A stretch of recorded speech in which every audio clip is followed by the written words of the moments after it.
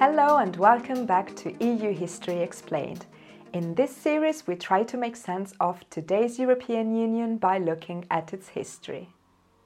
In the last episode we spoke about the general convergence of American and Western European strategic interests in the early years of the Cold War, which led to continued US involvement in Europe and its vocal support for European integration. In this episode, we're going to look at a different phase, marked by increasing competition between the US and the European Economic Community during the 1970s and early 1980s, which starts during Richard Nixon's administration and culminates under Jimmy Carter's presidency and Ronald Reagan's first term in office. The second phase sees a gradual emancipation of Europe from the US and increasing questioning of US leadership by the Europeans. During the Nixon administration, we see a substantial reappraisal of US policy towards European integration, with the US becoming more and more ambivalent about the goal of an integrated Europe. The relative decline in US power in relation to Western Europe and the perception of a less acute Soviet threat during the détente years are coupled with the realization that the two sides of the Atlantic don't necessarily share fundamental interests, and that an integrated and stronger Europe might pursue policies that are not in line with US interests.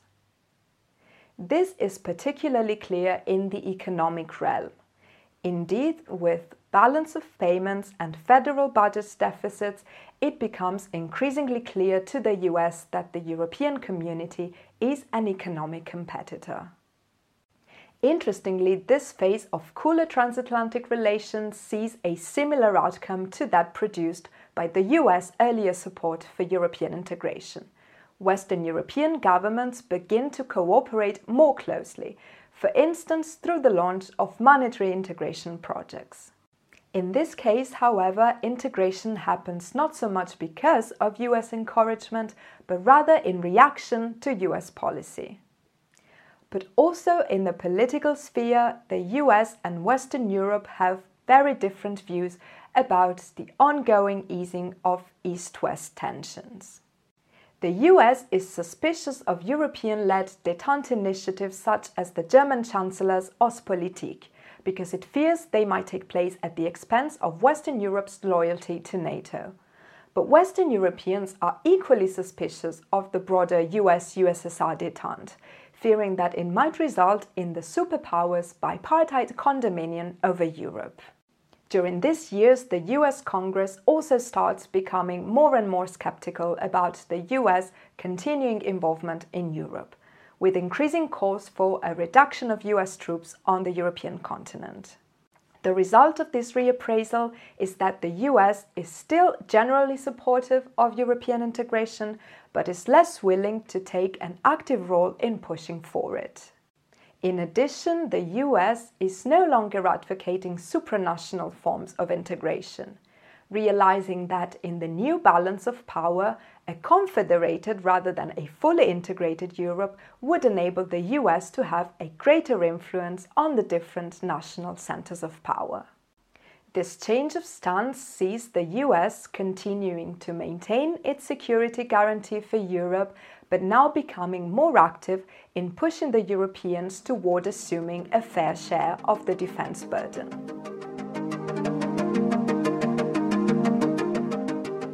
The late 1970s Carter administration is marked by a more positive attitude towards European integration than his predecessors. There are few trade disputes, and the overall climate is improved not only by further GATT negotiations, but also a relative slowing down in European integration initiatives.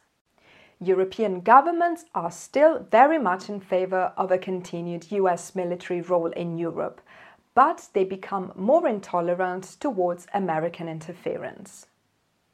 Relations will deteriorate in the last years of Carter's term, notably because of divergences over the détente process and armament issues. Europeans, and especially West Germans, want to continue reaping the fruits of détente, albeit now against a backdrop of much tenser US-USSR relations. When European integration enters a new era following the signature of the Single European Act, the Reagan administration maintains its traditional pro-integrationist rhetoric, although initially it is dubious about this initiative's chances of success. When the treaty is eventually ratified, the US starts warning against the dangers of protectionism, and trade disputes proliferate. During this period, the US generally views with suspicion the possibility of a stronger and more integrated Europe. Similarly, when in 1984 France proposes a plan to revitalize the Western European Union, despite supportive rhetoric from the US, there is underlying concern that this initiative could undermine the supremacy of NATO.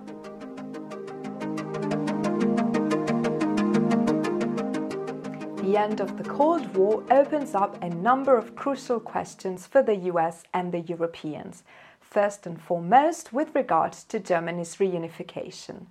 The US has a favorable stance, but makes it clear that a unified Germany should be firmly integrated within NATO.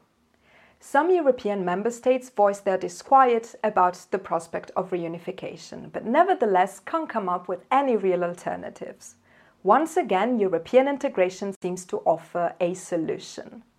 Germany's firm entrenchment in an integrated Europe that is solidly attached to the Atlantic framework will ensure Europe's continued stability. A more integrated Europe is also valuable in terms of the US desire for a fairer sharing of the defense burden.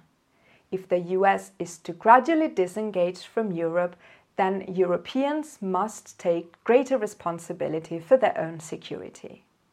This is why the US strongly supports the process leading to the Maastricht Treaty and the creation of the European Union, with the caveat that any future common foreign and security policy will have to be reconciled with NATO's prerogatives. Thank you for watching, and don't forget to like, comment and subscribe to our channel. And stay tuned for the next episode of EU History Explained. This podcast is co-funded by the European Union. The European Commission support for the production of this podcast does not constitute an endorsement of the contents, which reflects the views only of the authors, and the Commission cannot be held responsible for any use which may be made of the information contained therein.